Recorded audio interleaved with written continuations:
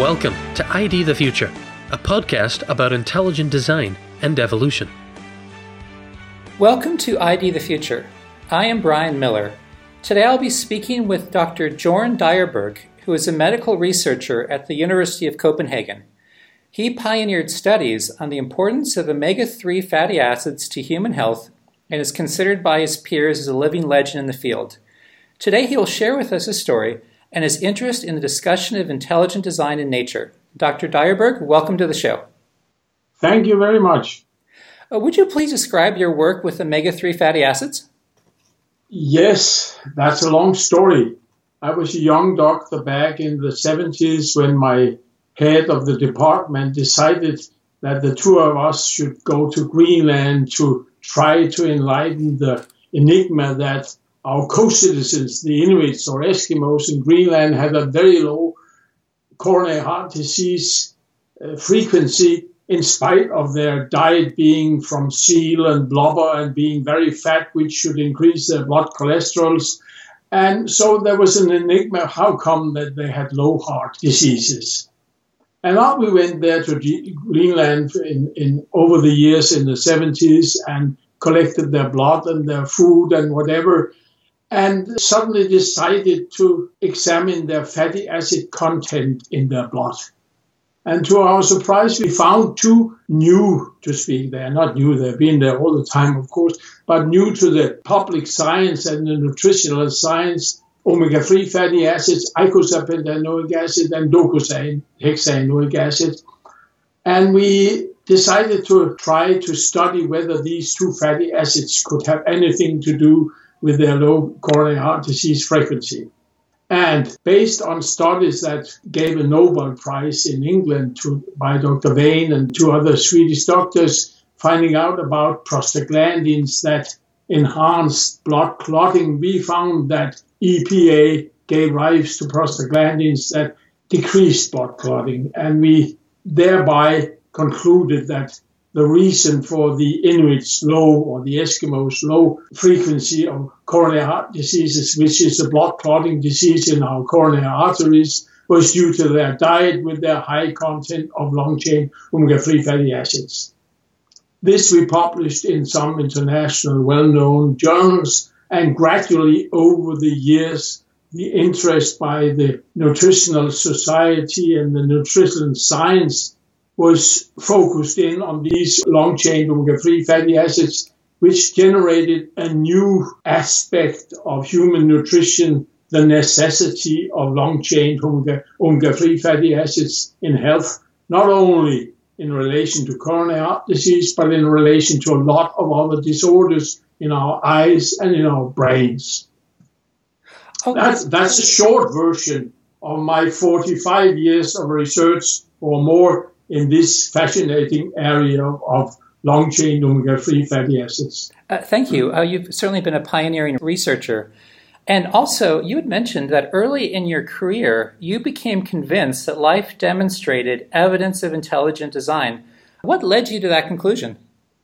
Yeah, that was something strange that came to me I can't say exactly when, but it was in the 70s and 80s. I haven't read anything about intellectual design or books or something, but I was sitting considering the new ideas of neo-Darwinistic theories that development and origin of life was based on the generation of the DNA and mutations in the DNA. And mutations was now considered as time-wise sequences that could be computed into the time for development of species and enzymes and all that. When looking on that, I by some chance was relating to, I'm a medical doctor, but have been a head of a department of clinical biochemistry, so I was also deeply involved in chemistry. And I was looking at the citric acid cycle, or Krebs cycle, which is the aerobic endpoint of energy harvesting from metabolism of the major part of our food, fatty acids, amino acids, and carbohydrates, which are metabolized in the mitochondria in both prokaryocytes and eukaryocytes, the two types of cells that dominates this world. And in this cycle, the energy is harvested, but it necessitates the existence of 10 different enzymes and a magnitude of coenzymes. And suddenly I realized, how could it be that mutation sequence in the DNA molecule by chance generated these 10 enzymes and their coenzymes just in a snap, or as the neo-Darwinistic theory explained, one by one over eons. And over these eons, the other enzymes would just be sitting there waiting for the next one to come, because the citric acid cycle cannot run without the full complexity of all the things necessary for the enzymes to run. At that time, I have never met the expression irreducible complexities, but afterwards, many years since, when I read Behe's book and whatever, I felt that was exactly what I experienced way back in the 70s, looking at the citric acid cycle, that it was an irreducible complexity necessary for life. So I decided this cannot be done just by chance. It has to be generated by an intellectual design and intellectual matter. And finding out of that, I discussed that issue with the scientific. I mean, I belong to a scientific community, and not being too proud of myself, maybe in the top of most of areas in that. And when opening up this issue, I was just met by the neo-Darwinistic theory is true, due to the simple fact that it is true.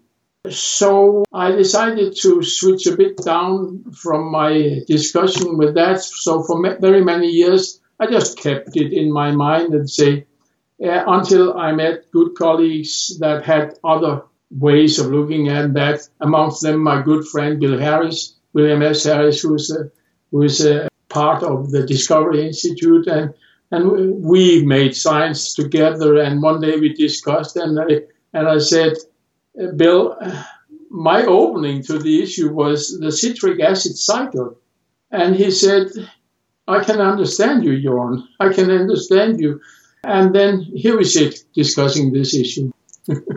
Well, so it sounds like what you're saying is you presented these challenges and they didn't have a scientific response, but no. It sounds like they were just accepting the Darwinian story on blind faith.